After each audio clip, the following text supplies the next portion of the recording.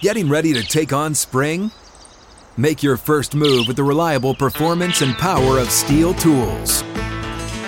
From hedge trimmers and mowers to string trimmers and more, right now save $30 on the American-made Steel FS56 RCE trimmer. Real Steel.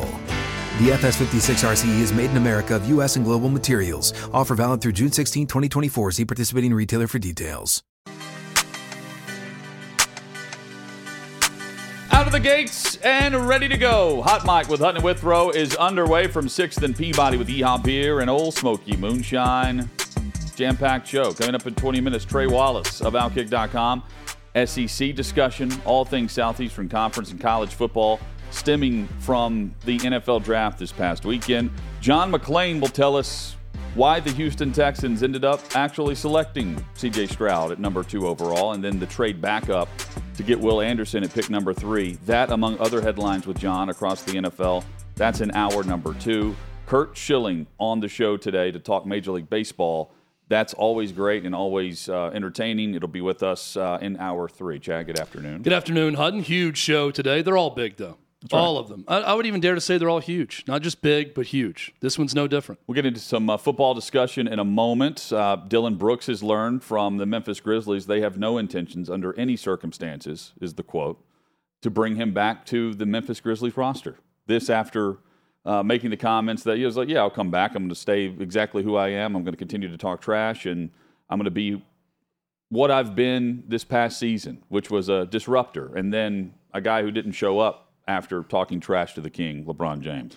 There's a line in Jerry Maguire where Tom Cruise, as Jerry Maguire, says, Bob Sugar is a child when describing him. That's the way I feel about Dylan Brooks. That's what the Grizzlies organization, they're saying Dylan Brooks is a child. And LeBron James scolded him like a child at the end of that series. And like a good parent, waited until the series was over and decided to tee off on every member of the Grizzlies roster that was on the floor, saying never open your mouth and talk to me again. Don't hit a couple shots and start talking trash. Bow down to the king. And that's what they've done. And now Dylan Brooks will be bowing down to the king elsewhere. Yeah, and this, to me, this says something just based on the fact that it's the Grizzlies that are saying this about Dylan Brooks. It's not, the run-of-the-mill team that already has the quote-unquote tough guy, right? This is the team that prides itself on the grind city, and being the toughest team on the floor night in, night out. They want to make it messy. And even with that, they're telling him, under no circumstance are we bringing you back to the roster. Yeah, and I'm a little bit torn. First off, it's the right decision. He should not be back in Memphis, but also Memphis is a big part of this problem. This is the type of culture that they have massaged out of these guys. These are the players they've brought in. Hutton, you talked about the whole grind city mantra. Mm-hmm. They have coddled and made excuses for Ja Morant and his idiocy for far too long. Yep. So you reap what you sow. And Dylan Brooks is what you sow. So now all of a sudden, because Dylan Brooks, who always runs his mouth in a way that gets your ass kicked in the first round the way it was, suddenly it's a big problem and you want to cut him loose. It's the right decision to get rid of this idiot. But I also look at it and think, this is your doing. I mean, this is your culture in Memphis. This is what you wanted. This is the attitude that you sought. This is what you have pretended wasn't going on with Ja Morant and others. And now suddenly it's a problem because you get bounced in the first round. And it's because they lost. Yeah, it's because they lost. It's not because he talked. If it's a complete, absolutely, but if it's a complete reversal of this whole ethos in Memphis with this organization, okay, fine. This is step one in reversing that. But if it's just more of the same with them and you're just getting rid of Dylan Brooks because he opened his mouth and the team didn't back him up and back up his teammate, and LeBron James' teammates backed him up and put them out in the first round, then I don't think it's really going to go anywhere for Memphis. What would have happened is Memphis would have advanced had they backed up the talk of Dylan Brooks and played against the Golden State Warriors, a team that they actually stepped up and backed up the trash talk against in the regular season. Chad, now it's Warriors and Lakers tonight in the NBA. Yeah, this is the big boy series now. This is the whole NBA world revolves around this game in San Francisco tonight. Look, there's some good series out there. We're going to talk about James Harden's performance and beating the Celtics with the Sixers and all of that. And I do think the Heat-Knicks, as long as the Knicks can find their balance in Game 2 and even up that series in New York, could be a good one. But make no mistake about it. Step aside, the big boys are playing between the Warriors and the Lakers. This is the NBA's golden moment for rating success. Sunday's Game 7 between Warriors and Kings was the highest-rated first-round game in 24 years for the NBA. Kings had a big part of that. They're a young, exciting team, no doubt about it. But the biggest part of that is Steph Curry, who is still the superstar of the NBA, right alongside LeBron James. Well, guess what? Those two are about to square off in a second-round Western Conference semifinal series starting tonight. Big opportunity for the NBA to capitalize on some real momentum in terms of eyeballs and interest and television ratings. And I think this series may have what it takes to be a really good one, a classic between these two. Yeah, and the other one in the Western Conference is right now a 2-0 series lead for Denver over Phoenix. Yep. And, man, different styles. Watching Boston and Philly last night go back and forth, I mean, that was a sprint of a game. That was a blast. Following that up with Denver and Phoenix, where at the same time, with 8 minutes left of the fourth quarter, they had like 25 less points combined in that game. Totally different structure to how Denver wants to slow things down and play at their pace. This semifinal in the Western Conference that you're talking about, Chad, between the Lakers and Warriors, I hope this lives up to the long series hype. Because if it does, Denver's going to be waiting for a while. Yeah. And then you get either LeBron with the Lakers, who's all of a sudden got healthy and, you know, they're playing very well, to, I mean, let's face it, the Warriors, who are the champions for a reason and are coming back with Steph Curry, who is now giving pregame pep talks prior to hopping the bus and going to Sacramento for the Game 7 performance that he put on.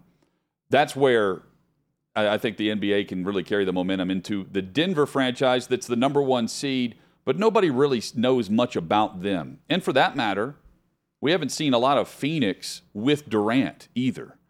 And against his old team, possibly. Possibly, yeah. So, I mean, I like the different storylines that they can build, and it's behind Steph Curry and, of course, LeBron James. But LeBron, I mean, thinking about what he's doing at his age, and Steph, who, you know, seems also up there. Yeah, he's 34, 35 years old and seems much younger than that. To continue the high level of play that they're doing, this should be a fantastic series. Should be, and that's a great example. Let's play it out now. Denver up 2-0 and say they win.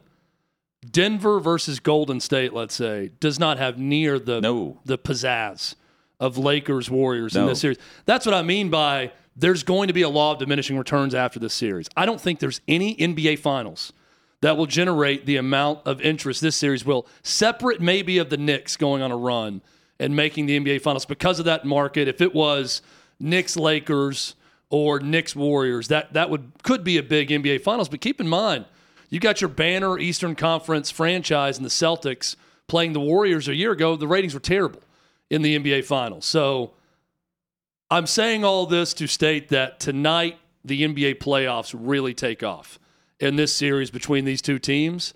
And it may not be quite as good as this series moving forward. Could be great, but that's the classic example. Denver up 2-0. If it's Denver, Golden State, or Denver, LA in the Western Conference Finals, it doesn't nearly match up with interest of Warriors-Lakers we're going to see starting tonight. Right there with you.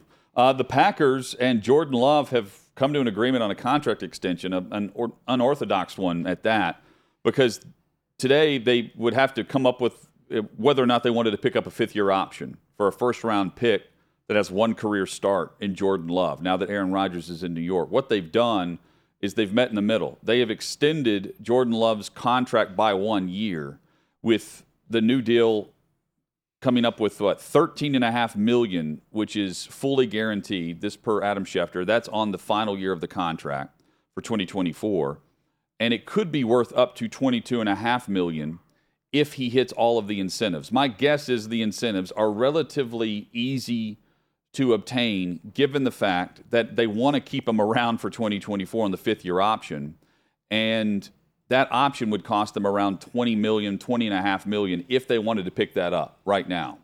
That's a lot, and Gutekunst admitted as much to the media. That's a lot of capital to put behind a player with one career start. He can earn about $2.5 million more by this, but the guarantee is only $13.5 million, where $20 million would have been fully guaranteed for him on the fifth-year option. I don't know how you drop down $7 million if you're Jordan Love, and it not be easy to obtain more than that on the incentives. I don't know every incentive a part of this contract. Schefter is laying it out. But it's, in terms of what Green Bay wants to do, they want him to go prove it. They want him to be the franchise guy, but they didn't want to have him locked in. If he doesn't prove it this season, they can get out of it relatively easy and not have to guarantee him $20.5 million. I think it's a good spot from this perspective. I don't think Jordan Love is going to be great, but we don't know yet. We haven't seen enough of him. But I do like where both the Packers and Love are from a mentality standpoint. They're both in lockstep in agreement that he needs to prove it. And that's a great spot to be in. There's no entitlement with Jordan Love. Signing this deal, he's acknowledging, okay, give me that 1-year extension. I'm going to go out there and prove everyone wrong that's doubted me. I'm going to prove everyone wrong that thought, Aaron Rodgers was definitely the better quarterback last year, that I should have been starting a year ago. He's got a lot to prove with all the drama with Aaron Rodgers and him being mad when he was drafted and everything else. And the Packers are telling him that. Yes. That we haven't seen enough of you and you have a lot to prove to us. So when both are in lockstep agreement that that is the case, I think that's an advantageous spot for the Packers moving forward because everyone's playing the same game and knows the score. And the score right now is 0-0 with Jordan Love. And he's acknowledging that, and the Packers are acknowledging that. There's no imbalance in expectation of what they are right now and where they're going to be. It's the Packers wanting Love to prove it to him and giving him a contract that shows that, and Jordan Love saying, I do need to prove it to you and everyone else. Let me sign on the dotted line. That's a good spot. Yeah, and now we sit and wait. I mentioned yesterday I'm not a big fan of what they did. They had a ton of picks. Yep. Wasn't a fan of everything that they did in this draft to put talent around Jordan Love. But in the small moments we've seen, and especially it's mainly last year, in the small one game on the road in Chicago doesn't mean a ton in terms of trajectory. I did see the team play and pick up the pace a bit whenever Rodgers went into the locker room to have an injury assessed and Jordan Love came off the bench. They were playing harder. And I would assume that that's what the locker room will do now, picking up and moving forward. But they're in a tough spot in the division that is now at the top with Minnesota, but also Detroit right in there. And you have a Chicago franchise that is putting everything they can behind Justin Fields this offseason. Chad? By the way, the Vikings are sort of the forgotten team. Crazy enough, I think, in that division. And they got your guy Addison now. Yep, a guy I love at receiver, but they're good. They're the best team in that division from last year. Yep. But it's also the division champion. And they have a quarterback on the last year of a contract. But the interest, all the eyeballs are on Jordan Love trying to prove it, and then what the Lions and Bears are doing with all those high draft picks. Yep. So they're the forgotten team, which is funny for the defending champions of the division. And then there are the have-nots in the NFL. The Arizona Cardinals, they're not going to be very good. In fact, Kyler Murray is even coming off an injury with the ACL. But there's always hope that the NFL draft can sell, even if you're a fan of a team and a franchise where it's not going to be pretty for the upcoming season. And here's why. Check out the list of draft picks for the Arizona Cardinals next season. 2 first-rounders, a second-rounder, 3 third-round picks, and a handful of fourth-round picks as well, plus a handful of fifths and a seventh. Chad, they are stacked with picks for the next year's draft. And the way this sets up, and keep in mind, the Texans gave up one of their first-round picks next year in order to move up to get Will Anderson. They could potentially have back-to-back picks in the first round, just like the Texans did this year. And considering how bad they may be, Caleb Williams and Marvin Harrison Jr. could be playing for the Arizona Cardinals a year from now, based on what they did in maneuvering the draft this year. Just like we saw possibly a franchise completely flip itself on its head this year with the Houston Texans. Yep. This may be the start of a Houston Texans AFC South dynasty that we witnessed with C.J. Stroud at quarterback and Will Anderson Jr. rushing the passer. That's what they're saying. We could see the very same thing a year from now with Arizona. And with that list of picks, I kind of draw a line under that final third-round pick. And I think, okay, everything else, yeah, you can get value in the fourth and fifth round, yada, yada, yada. But you can also use those to move around, too. For sure. But right now, 6 picks in the top 3 rounds. Top 100. That is what jumps out to me. Everything else, great. It looks nice on a tweet because it continues going down the list of picks. But I draw a big underline, bright coloring underneath that and say, look at those 6 picks in the first 100 picks next year. And tell me the Arizona Cardinals can't completely change the direction of their franchise with that draft, depending on where they end up falling and how high they're drafting a year from now. They're in a good spot. They're in an awful spot, though, this year. John McClain told us they were the one team that has worse Vegas odds than the Texans to win the Super Bowl, was the Cardinals, the only team behind the Texans. Going into this year, this was pre-draft. Yeah, and post-draft, I bet it remains the same. Oh, I bet it's even worse. I bet someone, the odds probably went a bit in the favor of any team that drafted a top 5 quarterback just because of the unknown, right? If you're a long shot to win the Super Bowl, maybe it goes up a tiny bit with the drafting of C.J. Stroud. The Cardinals just flatlined, though, after this draft. Chad, Nicole Lynn is the woman who negotiated the contract for Jalen Hurts, who up until last week was the highest paid player in the NFL, $51 million on average per season for the Eagles quarterback. He used to be represented by the Young Money Agency, which is Lil Wayne's agency. And apparently, according to Skip Bayless, and he would know, he's buddies with Lil Wayne, the breakup happened because of a photo that he put out on social media with President Trump. And in 2020. In 2020. And it was a part of a meeting where they discussed a $500 billion package to uplift black communities and an initiative known as the Platinum Plan. And he posted a photo with the president giving the thumbs up. That apparently led to the breakup between the two. He ends up hiring Nicole Lynn, who then negotiates this contract with Philly and ultimately set up Lamar Jackson with his contract as well, which we talked about last week, and will be the staircase for the next step of Justin Herbert or Joe Burrow, and then eventually Patrick Mahomes gets his again too. First off, this is one of the funniest pictures of all time of Donald Trump and Lil Wayne with the thumbs up. Yeah. I love this photo so much. This is also not a new photo. It took place in 2020 when they had this summit. I believe that Skip Bayless, he knows Lil Wayne, so he's getting this directly from him. It's one of those that I refuse to believe that's the only reason that they left that agency. Now, from Lil Wayne's perspective, he may be telling Skip Bayless, they had a big problem with me meeting with Donald Trump, and they voiced their concerns with it, and they had a big issue. All of that is probably true, but I am hoping against hope that this was not the sole reason that she left the agency was because of a photo with the president. And that's the only reason that she left. There had to be some other reason. Well, then now, we'll never know unless she says it. And then she left that agency and went and worked for Clutch. For LeBron James. Which is LeBron. And Rich Paul. Yes. But the only way to dispel this is if she comes out and says, no. That was one issue we had. There were other issues. There were reasons we went to this agency. It wasn't just because of that. If she stays silent on it, the allegation stands. And that was the only reason she left, which I think is foolish, if that's really the only reason. Coming up, Trey Wallace joins us. We discuss everything from Bryce Young to Stetson Bennett and the other SEC storylines stemming from what was a long NFL draft weekend. And there's plenty to discuss within the conference right now as well, and college football with Trey. That's straight ahead on Hot Mic.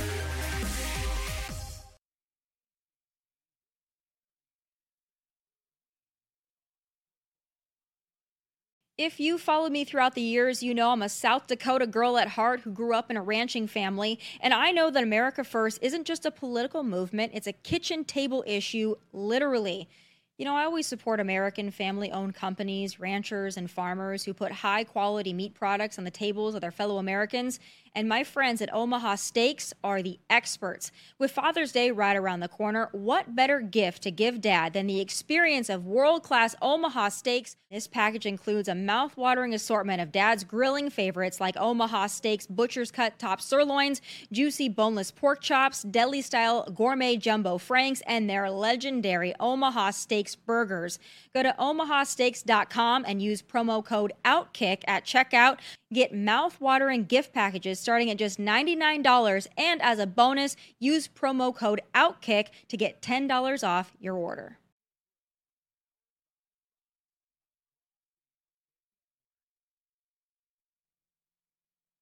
Live from 6th and Peabody with Yeehaw Beer and Old Smoky Moonshine, Hot Mike with Hutton and Withrow rolls on across the OutKick network. Joined by Trey Wallace of OutKick.com. Great SEC coverage and college football discussion can be found there through Trey. Trey, hope things are well, man. Yeah, guys, doing good for a Tuesday, and there's never a dull moment in college sports, whether it's football, baseball, or basketball. Everything just rolls on, guys. And the SEC continues to roll in the draft. Another record number for them. And when you see the number of players that they put into the league every year and the retooling, the not rebuilding, but reloading that goes on an annual basis, it is remarkable, especially at the top of the conference where the kings remain king with Alabama and Georgia, despite all of the players that we see rattle off through the first 3 rounds alone. You know, isn't it crazy that, a team like Georgia, I mean, they are the Philadelphia Eagles now on defense. It's mind-blowing sometimes when you think about that.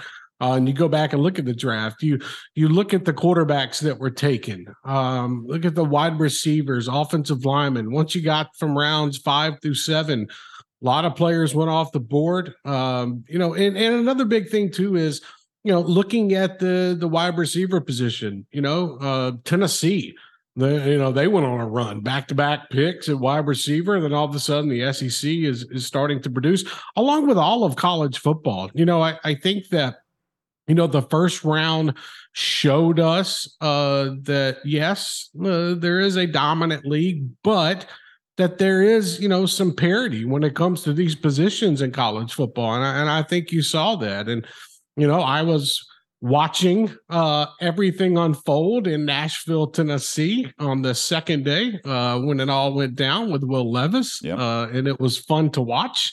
But, you look at the spot that the quarterbacks produced, and the teams that did it. And, I was still kind of surprised that Levis didn't go round 1, but that's another story for another day. So let's get on that theme of surprise with quarterbacks from the SEC in this draft, Trey. When you look up and down the list, Anthony Richardson going 4th overall. Bryce Young, no surprise, obviously, but other surprises. Anthony Richardson, 4th overall. Will Levis dropping all the way to the 2nd round. Hendon Hooker dropping all the way to the 3rd round. And Stetson Bennett moving all the way up to the 4th round based on expectation. What was the biggest surprise to you? Yeah, I think... honest opinion, I think with the way that the draft played out, I think that with Will Levis going 2nd round, like that's an obvious drop. And the reason why I say that is for 8 months, everybody and all they did was prop this young man up as to being a top 5 draft pick.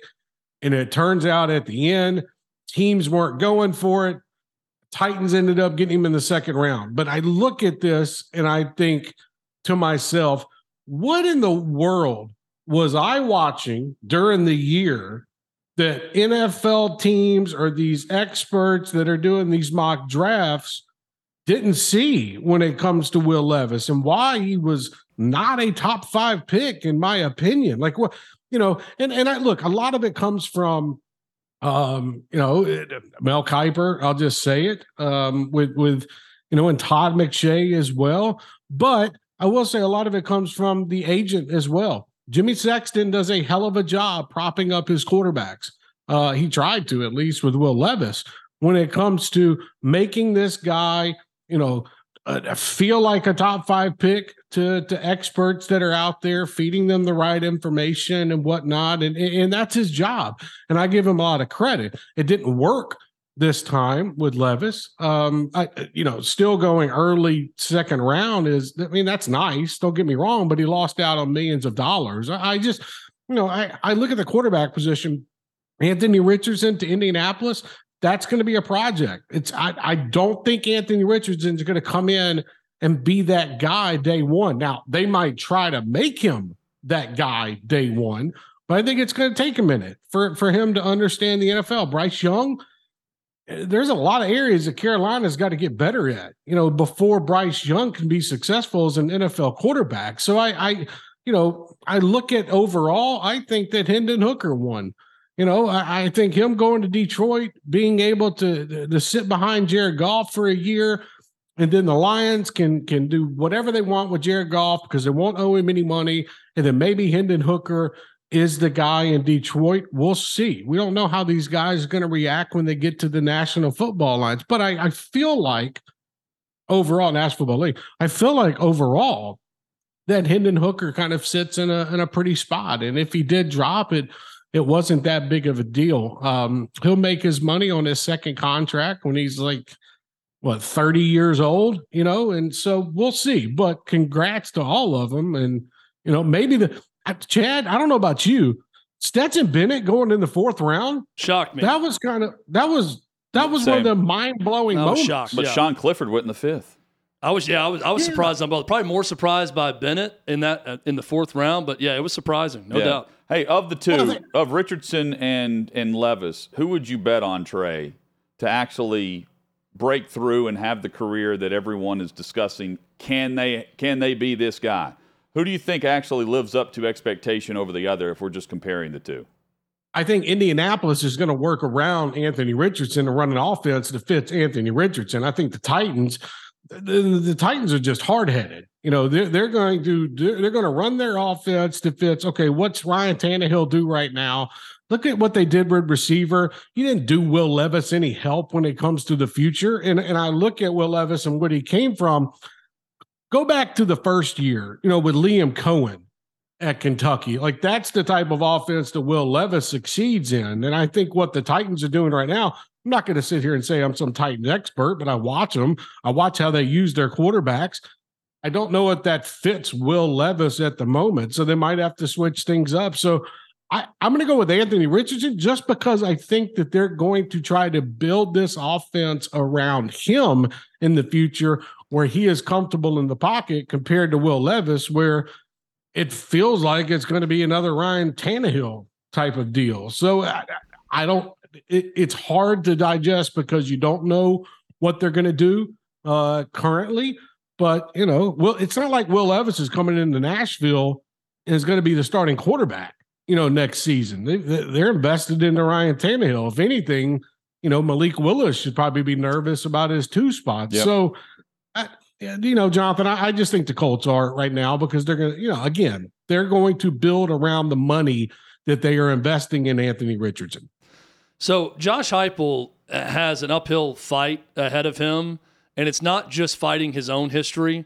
It's fighting the history of every system that he derives from, whether that be Mike Leach or Art Briles with Baylor and Texas Tech players. And I say that because Hendon Hooker, Jalen Hyatt, and Cedric Tillman all went lower than we expected in the draft. And I think that the system definitely has something to do with that. I know, Trey, that Josh Heupel spoke out against that either today or yesterday, talking about his receivers drafted. But isn't the one way to prove everyone wrong is for these guys just to get to these spots and over-deliver based on where they were drafted, and then that starts to turn the tide on what the NFL thinks about this offensive system and players that come from it? Yeah, I mean, I think, look, for Josh Heupel's, I know he talked about draft picks, and how many he's put in the NFL. But for that to come true, he needs Jalen Hyatt to go up to New York and do some damage next year. Not be some all-pro receiver, but at least do some damage, make himself notable. Cedric Tillman in Cleveland, go up there and be productive, as a first-year wide receiver. I think with, the Bears, the Velus Jones Jr., they kind of used him in different ways last season. Punt returner, kickoff returner at times, and then at wide receiver, maybe he grows into a better spot receiver next season or this coming up season. But yeah, I mean, look, it's got to be production on the field, guys. I think that's the biggest thing. Like we can look at, I think it was 73 and 74, 74, 75 that they win in the draft. And, a good part of that is, Jalen Hyatt was a Blitnikoff Award winner. He was so-called the best wide receiver in the country, and he didn't go until he did. So, yes, you look at the system that Josh Heupel is running. And you have to factor that into it. And I get where he comes off. I don't want to call it defensive, but he's trying to make a point when he says draft picks in the NFL. I just feel like when it comes to the overall schemes in the NFL, a lot more, in my opinion, the route running compared. Like, what did we see last season? We saw last season Jalen, and the year before was the same thing. So I'll just go off last season. We saw last season Jalen Hyatt getting wide open on his touchdowns because of the scheme that Josh Heupel ran. Now I'm interested to see what Jalen Hyatt looks like when he gets to the NFL. He can use that speed, but they're not running that same type of system. You're not going to have Jalen Hyatt 15 to 20 yards wide open, on some of these passes. And that's nothing against Jalen Hyatt because he's his speedster, but it's also how Josh Heupel used his offense to get wide receivers open. It ain't happening in the NFL. It's going to be something completely different. So I look to see if they can build off what they did at Tennessee and build that into a future in the NFL. Trey Wallace with us on Hot Mic with Hutton and Withrow. OutKick.com is where you can read his coverage on the SEC. With the news coming out about the expanded college football playoff and the bracket, and I can't help but think of the home atmospheres that we're going to get, Trey, in the first round of this. What comes to mind for you whenever you're reading through all the details of it? I mean, I'll just say, what about a night game in Baton Rouge for a quarterfinal game? I mean, think about the environment in that. Those are the type of atmospheres. Tuscaloosa, Baton Rouge. I can name. College football. What about a night game in Happy Valley?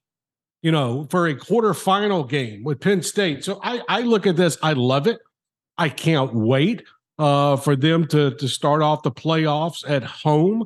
I think the ratings will be through the roof because they're not playing at a neutral site. I just think there's going to be something different, and the biggest thing that comes to my mind too is, teams going in there and pulling off an upset, at somebody's home venue, and we're setting up the playoffs and the seeding to be where it could be very interesting, Sure. and I want to know, who's 1 through 8, okay, then you got 8 through 12, how those matchups are going to look like. And do we get, if it was this past year, if I'm not mistaken, I'd have to go back and look at the predict, but they put in what it would look like in 2024 based off last year's, playoffs standings. Kansas State was one of. Can you imagine a quarterfinal game in the college football playoffs in Manhattan, Kansas? It would be amazing. So I look forward to that. They're doing the right thing. It's going to bring in more revenue for college football.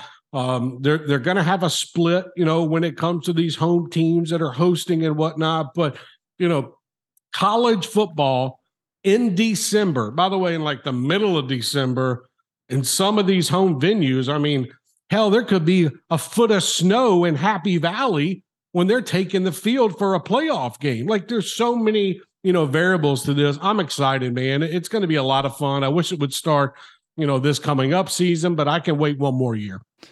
Alabama athletics, Trey, is on a heater that I haven't seen in decades.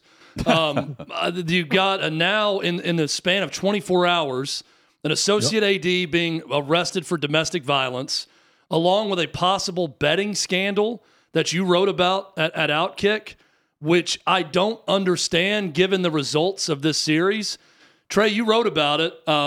What can you tell us about the state of Ohio pulling Alabama baseball off the books because of possible impropriety? Well, it's also now the state of Massachusetts. They've pulled FanDuel and whatnot from betting on Alabama baseball. The state of Louisiana's regulator was tipped off about it. I think it was a Friday night, if I'm not mistaken, about this. And the bet was placed in Cincinnati at their Major League Baseball park. It slipped my mind real quick what it was called. But I look at this and I was thinking, look, I wrote that story at midnight last night, and I it was 12:30 when we were done and we got it posted, and I was thinking, what could they have bet on Alabama, who was playing the number one team in the country in Baton Rouge. And where would the suspicious activity come from? And I can only think of one thing.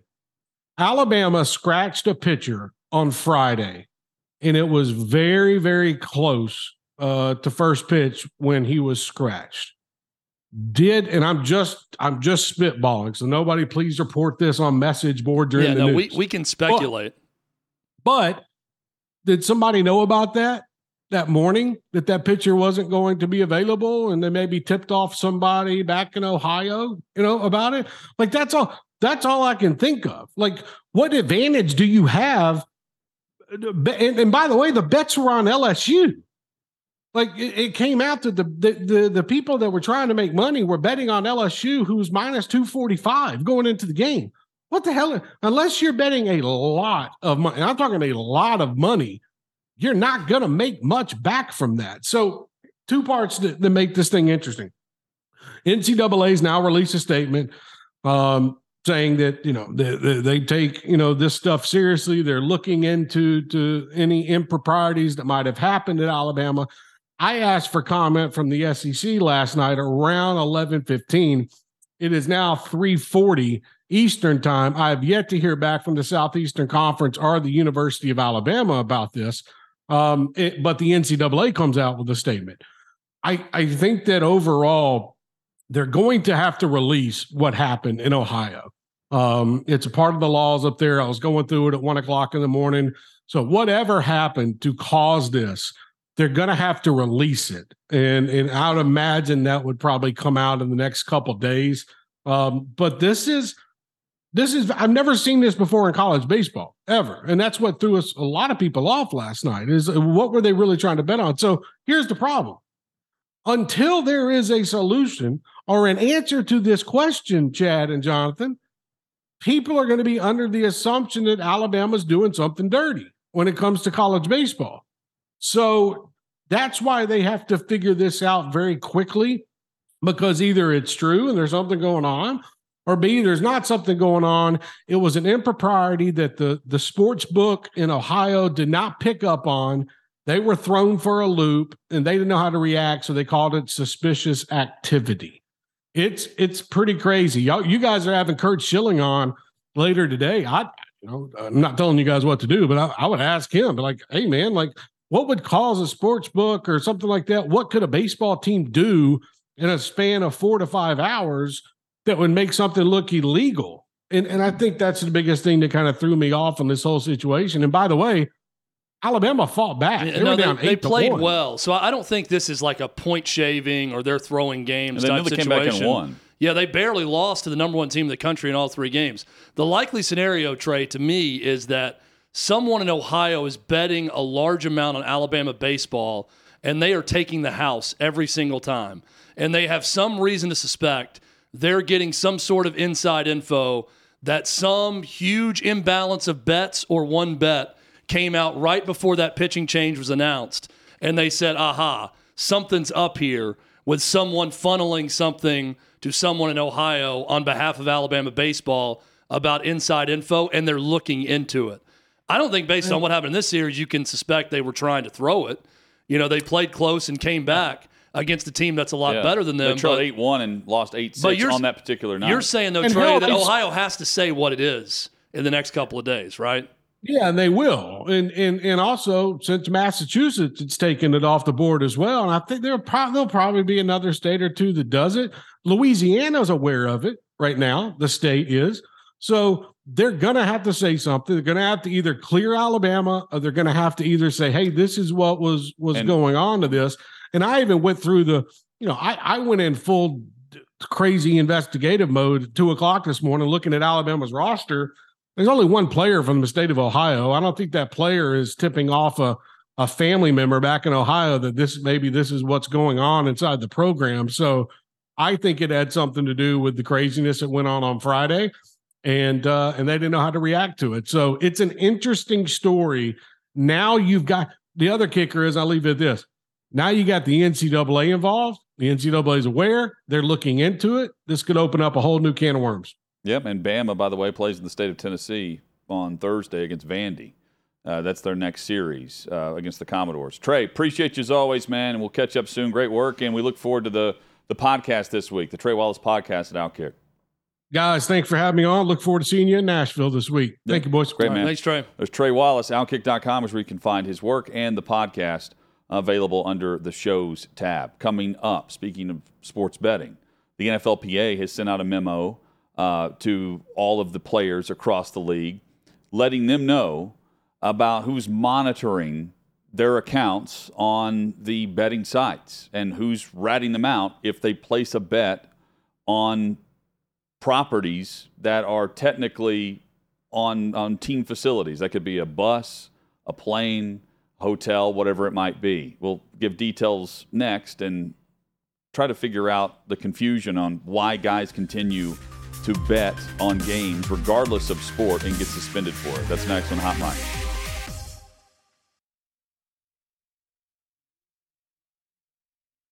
Hey, I'm a dad, and I know what dads want for Father's Day. They want steak, world-class Omaha steaks. Look, dads deserve top-quality American beef, and that's what you'll get with Omaha Steaks as their Father's Day gift. I gift Omaha Steaks constantly to guests on my show. Urban Meyer, the football coach, Mike Krzyzewski, the basketball coach, Kevin Pritchard, general manager of the Indiana Pacers, just to name a few, have received the gift of steak, Omaha Steaks from me. Order mouth-watering gift packages starting at just $99, and as a bonus, use promo code Dan to get $10 off your order. Give the gift that I give to guests on my show. Mouth-watering gift packages from Omaha Steaks starting at just $99, and as a bonus, use promo code Dan to get $10 off your order. Sack up and get your dad something he'll love this Father's Day.